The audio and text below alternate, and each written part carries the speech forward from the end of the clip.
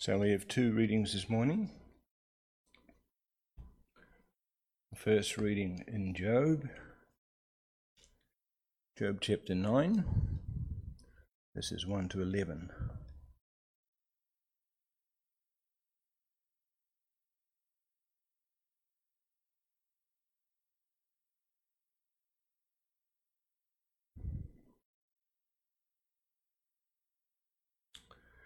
Then Job answered and said, "Truly I know that it is so, but how can a man be in the right before God? If one wished to contend with him, one could not answer him once in 1,000 times. He is wise in heart and mighty in strength. Who has hardened himself against him and succeeded? He who removes mountains, and they know it not, when he overturns them in his anger. Who shakes the earth out of its place, and its pillars tremble. Who commands the sun, and it does not rise. Who seals up the stars. Who alone stretches out the heavens and tramples the waves of the sea. Who made the bear and Orion, the Pleiades and the chambers of the south, and does great things beyond searching out, and marvelous things beyond number. Behold, he passes by me, and I see him not. He moves on, but I do not perceive him." Our second reading is in Mark chapter 6.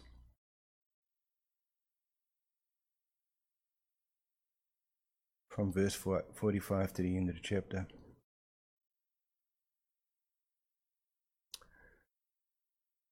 Immediately he made his disciples get into the boat and go before him to the other side, to Bethsaida, while he dismissed the crowd. And after he had taken leave of them, he went up on the mountain to pray. And when evening came, the boat was out on the sea, and he was alone on the land. And he saw that they were making headway painfully, for the wind was against them. And about the 4th watch of the night he came to them, walking on the sea. He meant to pass by, but when they saw him walking on the sea, they thought it was a ghost, and cried out, for they all saw him and were terrified.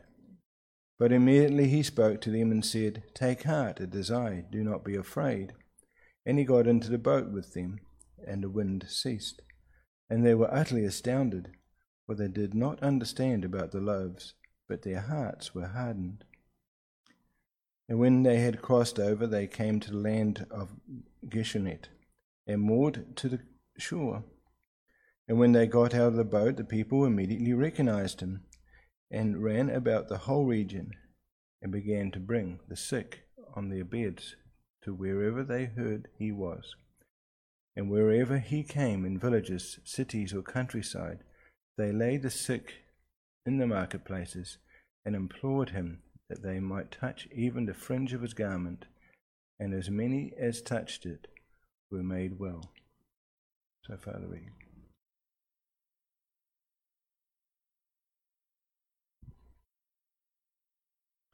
Let's ask the Lord's blessing on his word this morning. Our Heavenly Father, as we again look at your word and listen to the work of Jesus, we pray that you would help us to see his work among us, and to appreciate what he is calling us to faith and dependence in him. Lord, we pray that your Spirit would help us to see and embrace and trust your Savior, in whose name we pray. Amen. Beloved congregation of the Lord Jesus Christ, as we look at the unfolding of Mark, this episode carries on from where we left off last week with the feeding of the 5,000 on the other side of the sea. But there is a certain abruptness to what is going on. The disciples and Jesus, remember, had gone away to rest, and that never came to fruition. It never happened. It never fully developed. They were always busy. And then Jesus sends his disciples into the storm to strain for hours against the headwind. It's suggested as we unfold the time frame here, it's not specifically stated by Mark, but in the other gospel accounts that they left at evening when darkness was settling in, and they're struggling through the fourth watch. And the fourth watch is from 3 a.m. to 6 a.m. in the morning. Now, a trip that should have been much shorter was taking all night, and they were straining at the oars, and they couldn't get to their destination. Jesus had sent them into the headwinds. And Mark astoundingly connects these stories, but in a very difficult way, a way that is a bit unsettling. It's the troubling response of the disciples that is presented to us in verse 52. For they did not understand about the loaves. They had witnessed it. They had been instruments in the distribution of the food. They had gathered up the leftovers, but they didn't quite understand it. And then Mark says, but their hearts were hardened. These are the disciples. So often we're rooting for the disciples. Yes, go disciples. But here God's word tells us their hearts were hardened. Hard hearts. And that's what we're considering this morning, that Jesus saves hard hearts. And we need to be careful here because hard-heartedness can be associated with a stubborn rebellion, a disobedience to God, and it is that. But it's more than that. Hard-heartedness can also be found among those who are obedient and struggling in that obedience to push through to their destination. The disciples had gotten into the boat. They've done exactly what Jesus commanded them to do, and they've struggled. They haven't arrived at their destination, but they don't recognize Jesus. They're terrified by his appearing as he's walking on the water, and who wouldn't be? But Mark ties this together. They didn't understand their loaves, the feeding of the loaves, because their hearts were hardened. Hardened in the midst of obedience. We need to think about that. We need to wrestle with God's word this morning. We need to consider what God's word is teaching, how Jesus saves hard-hearted people. As we unfold and recognize God's word and listen to God's word, there's things that Jesus is doing. Jesus, first of all, sends away and he prays. Secondly, Jesus passes by and reveals. And thirdly, Jesus calms and calls. Our text is not about the disciples, it's about Jesus. He sends away and prays, he passes by and reveals, he calms and calls. First of all, he sends away. Jesus dismisses the disciples and the crowds. And again, these are not random events that are recorded. They are put there as part of God's eternal plan that remind us of how God designs all things, that God has a plan and he sends his disciples into the storm. And it's not a storm that threatens their life, it's a storm that hampers their arriving at their destination. It just hinders their work, it hinders their activity, it holds them back. They're not scared because their lives are threatened. That was the previous time when Jesus was asleep in the boat. Not this time. And God has a design and a plan. And so Jesus sends his disciples into the storm, probably early in the evening, and he remains behind. He doesn't go with them purposefully, according to God's plan. Why is that? John tells us in his recounting of this miracle of the feeding of the 5,000 that the crowd started to whisper. The crowds were thinking as they saw what was unfolding as out of 5 loaves and 2 fish, Jesus magnificently fed. This is like Moses in the wilderness, isn't it? Feeding with the miracle of manna. And the whispers were going through the crowd. Could this be the prophet? Oh, and the connections that God's people were making at this time. Here is someone who in the wilderness, that sounds just like Moses, doesn't it? Could this be the prophet? Could this be the one Moses? And should this be the one who's going to set us free? Who's going to liberate us once for all from that Roman oppression? John tells us in his gospel account of the feeding of the 5,000 that Jesus perceives that they are about to make him king. and he sends them away. He sends the crowds away, along with his disciples. It's possible that he didn't want the disciples interacting with the crowds and telling them what he had done, and so he sent the disciples away first, got them into the boat, and sent them across to the other side, and then he dismisses the crowd. But when he sends them away, he doesn't abandon them. He doesn't leave them to fend for themselves. He goes up into the mountain and he prays. He goes on his own and he communes with his Father in prayer. And it shows us again the character of Jesus and the character of prayer. Prayer is necessary because God has everything planned out. How often we use God's plan from all eternity as an excuse not to pray. We say, well, it's all going to happen anyways because God is in control, and so we don't need to pray. But even Jesus didn't live this way. As Jesus sends the disciples away according to God's eternal plan, as Jesus sends the crowd away according to God's eternal plan, he doesn't just sit back and take it easy. He goes up into the mountains and he prays. God's plan and purpose and design in all things isn't an excuse not to pray, because in God's plan, and it's magnificent how God uses human instruments and he uses earthly instruments and he uses his Son and he uses his people to accomplish his purpose. And his plan also includes our prayers, that as we pray, he acts. Jesus was well aware of this. And Jesus staying and praying teaches us the urgent need that we have for prayer. That we would recognize and bow and submit to a God who has all authority, who is in complete control, and who is gracious and kind. And Jesus is this pattern. He is God and man, and he goes to commune with his Father in prayer. But he does so also as our Savior, as our Messiah. At his messianic work, imagine Jesus. Here it is. This is a temptation like the temptation of Satan in the wilderness. All the people are just hanging out for this king to come. How popular and promising was his career at this time.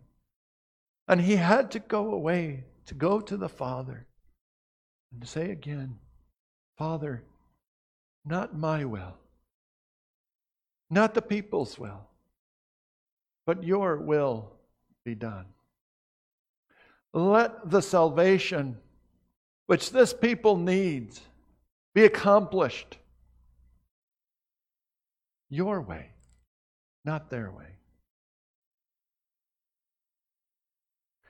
And the way Mark writes this, when evening came, the boat was out at sea, and he was alone on the land. He was there praying. And verse 48, and he saw that they were making headway painfully. The way it is, as he went up into the hills, he could have a vision over, or he could have within his line of sight over all the Sea of Galilee, everything that was going on, and he saw his disciples there. And he prays for them. And his prayer would have included them. And being God who knows all things, and he knows what's in man, it would have included the hardness of their hearts. Lord, let this be a time in their struggle, in their commitment to see again your majesty. He is interceding on their behalf, just like he does for you and me. That's what our assurance of pardon has been. My little children, I'm writing these things to you. John would have been in the boat with these disciples, straining against the headwinds. But if anyone does sin, we have an advocate with the Father, Jesus Christ the righteous. We have a God who intercedes on our behalf. We have a God who knows our weakness. We have a sympathetic high priest who's aware of our struggles, and he wants to provide for us. He wants to heal our hard hearts. And how often isn't it when hard times come We can feel so isolated, so alone, so abandoned, left to our own devices, left to our own desperation.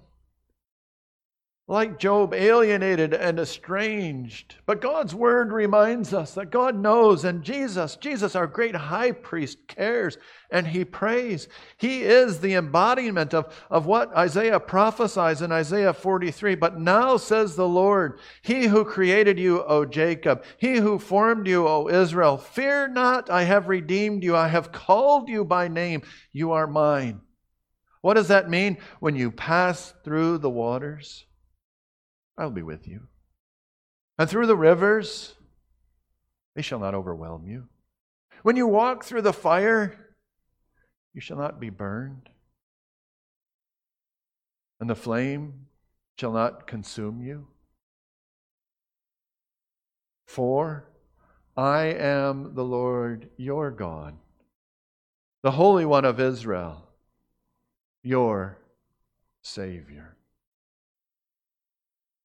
Jesus is the embodiment of that.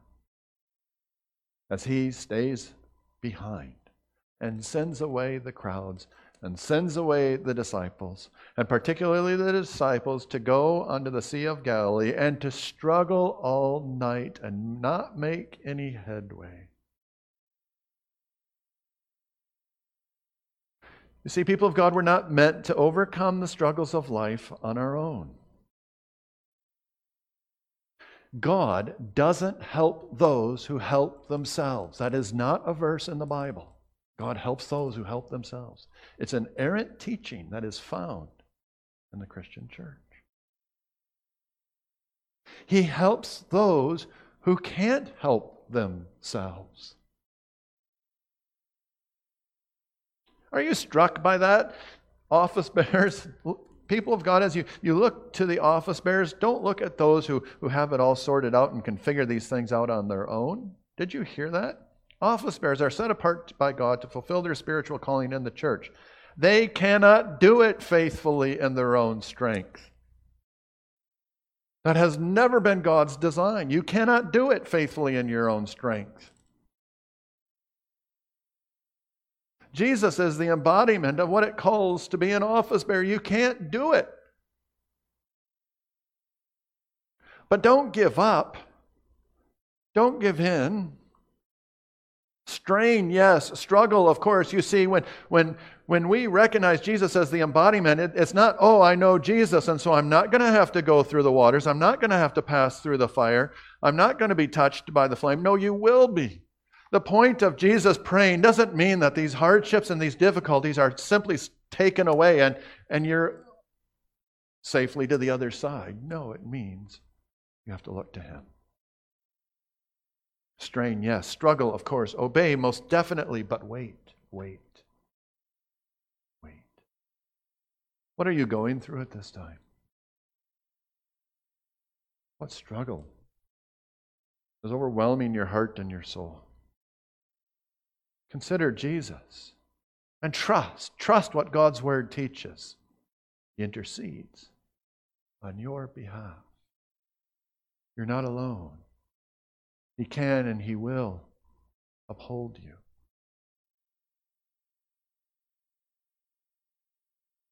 He'll meet you in the darkness. And that, secondly, He passes by and reveals Himself. There are several clues in our text which are subtly placed there by the inspiration of the Holy Spirit about what Mark means when he tells us that Jesus passes by. We often think of it as a location identification. It's not that. It's a spiritual identification. What does this pass by mean? This same phrase is used in the Old Testament in some of those amazing instances. It's the amazing instance after the sin of the golden calf when Moses is up with God and Moses says, I want to see your glory. And remember what happens there? God places Moses in the cleft of the rock and He passes by. Or when Elijah is frustrated in his service of the Lord and he hears that Queen Jezebel has now enacted a death warrant against him, and he flees, he runs away, he abandons his charge, and he gives up because he can't go on any longer. And he goes into the mountain.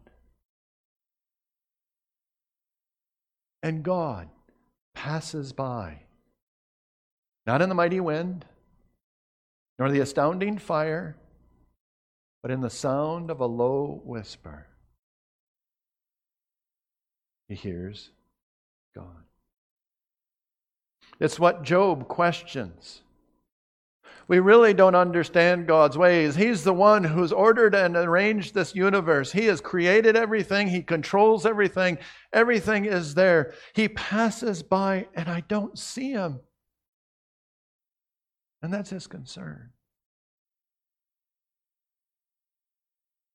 And that's when Jesus reveals himself to the disciples. And he comes to them. He's about to pass by. He's about to reveal his glory. He's about to show them the wonder of who he is, because he comes walking on the sea. He comes as only God could come to his people, walking on the sea. No human can do this. And they thought it was a ghost. And they cried out. There's one more clue about what Mark is getting at. When Jesus speaks, he speaks like God did to Moses from the burning bush. And remember what he says to Moses? He says, I am has sent you. That's what Jesus says. Take heart, it is I. Now that's the English translation. Literally, it's I am. I myself am. It's that word that Jesus used. It's the same words that Jesus used when in the Garden of Gethsemane they came to investigate, and he says, the one you seek, it is I am. And they fall back. It's the revelation of who Jesus is, God incarnate. Jesus is walking on the water because he is God. He is God who comes to reveal himself to hard-hearted disciples who are struggling in obedience to him and not making any progress. And he says, take heart. Be encouraged. Don't be afraid. I am. He comes to hard-hearted disciples. He comes to you and me. He dismissed the crowds because he is greater than Moses, and their expectations of him were far too small. They just wanted freedom from the Roman Empire. Jesus secured a greater freedom, a freedom from sin and the tyranny of the devil and the judgment of God. And his work is going to surpass Moses in the most magnificent way. Greater than liberty from Egypt is the spiritual liberation secured by his death and resurrection. His presence and his work is more majestic. Can you imagine that? His presence, his work on the cross, his resurrection from the dead, his ascension into heaven, his outpouring of the Holy Spirit is a revelation that is greater than what he gave to Moses in the cleft of the rock. Listen to what God says to Moses and consider how Jesus embodies everything that is being revealed to Moses. The Lord, Yahweh, I am. The Lord, a God merciful and gracious, slow to anger and abounding in steadfast love and faithfulness, keeping steadfast love for thousands, forgiving iniquity and transgression and sin. He uses the whole Old Testament vocabulary about sin and says he takes it away all, but who will by no means clear the guilty. What a glorious revelation as he passes by. The struggle you are facing, the inability to reach your destination of obedience, to overcome temptation. You don't need to go it alone.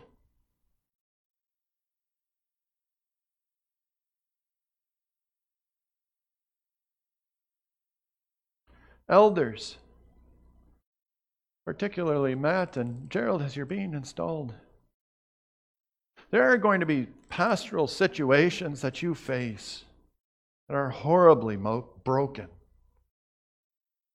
The lives of God's people display the sins of us all. And you're going to wonder, what can you do? How can you help? Like Moses after the golden calf, or like Job overwhelmed with his situation. You don't need to go it alone. The help and the hope that you have to offer is not in your wisdom, not in your insights, but it is in awareness of the glory and the goodness of Jesus Christ. What enabled Moses to go on with a stubborn and disobedient and rebellious people for 40 generations into the wilderness? Imagine his heartbreak, his frustration as they went up to the promised land the first time and they said, oh no, the giants are too big. They've come so close, and yet they doubt. And then they're going to try and accomplish it in their own strength. And Moses says, no, don't go up. And they were horribly slaughtered. I think God equipped Moses by giving him that revelation. I am God. I am the Lord God. I'm merciful and gracious, slow to anger and abounding. My grace is sufficient for all my people's needs. Show that to them. Make that known to them. We have the privilege as office bearers in the church to bear Christ's name and to bring people to Christ and to bring Christ to those people who are struggling, like the disciples, struggling even in the midst of their obedience. Often our counsel to them is pray harder, read your Bible more, and be more gracious. And that's not wrong counsel, but it isn't sufficient. You see, often it's in the times of obedience. The disciples were perfectly obedient. And they couldn't achieve it. And they couldn't get there.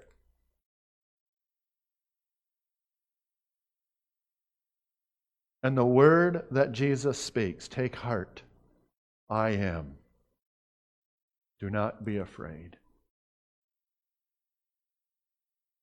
No matter how overwhelming your situation, I won't leave you, I won't abandon you.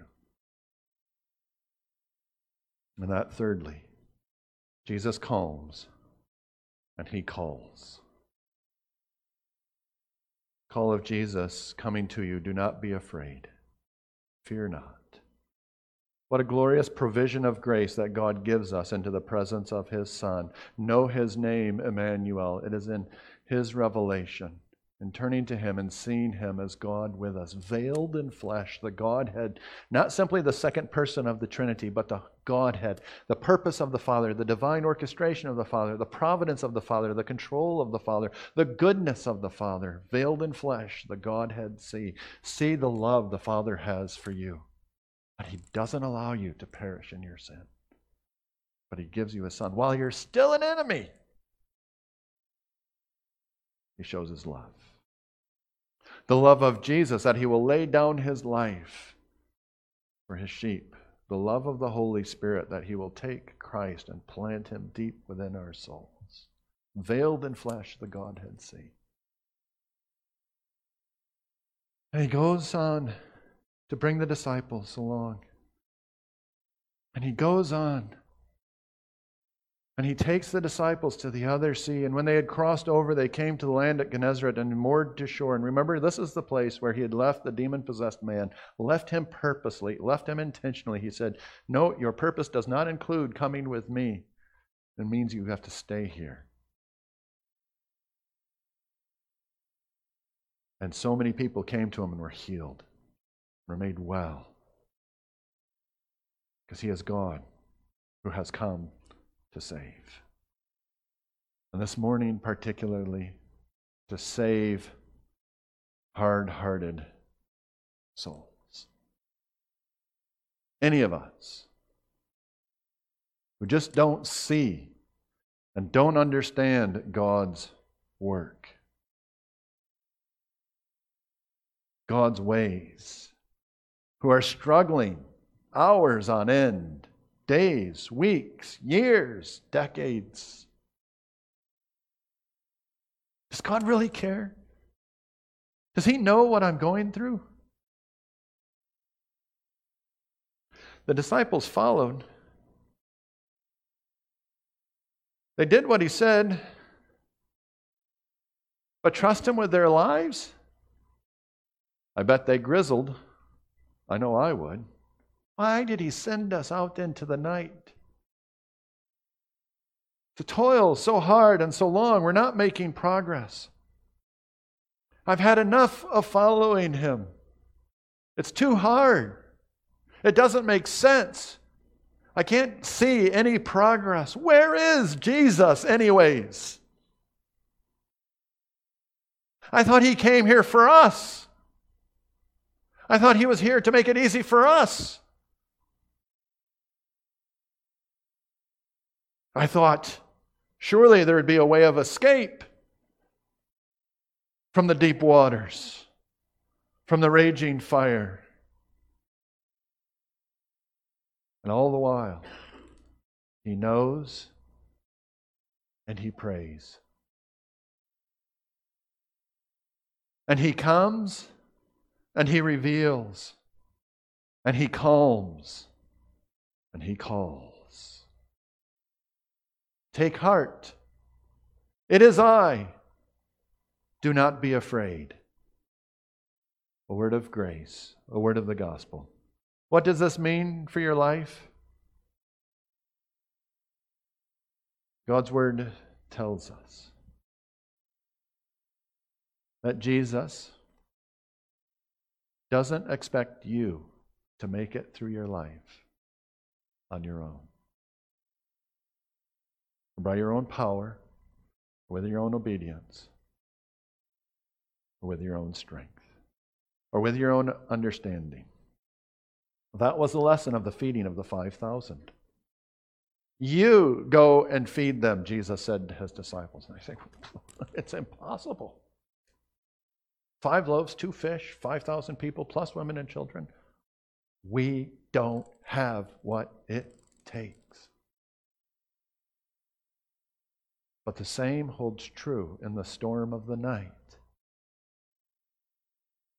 When you're alone, it's the lesson of the storm for hard-hearted people,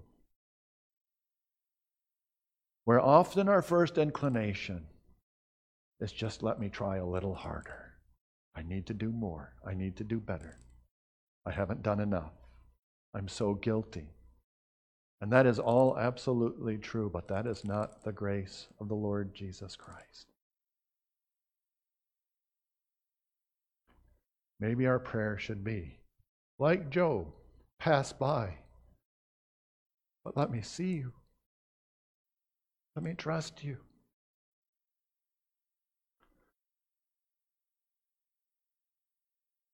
The lesson of the grace and the gospel is for you, it's for me. It's this Jesus, this God-man who saves completely to the uttermost and sends us into the storms to strain us so that we will see and know our complete dependence on God. His presence, His power, His provision. Jesus calls us to do the impossible. Not to frustrate us, not to threaten us, not to hurt us, but to open and to soften our hearts to realize, apart from you, without you interceding on my behalf, without you coming and calling, without you passing by and revealing, apart from you, I can do nothing. That's not an indication of failure. That's a declaration of faith. Faith. Not a hard-heartedness, but a faithful dependence. That's the Savior we need. Amen.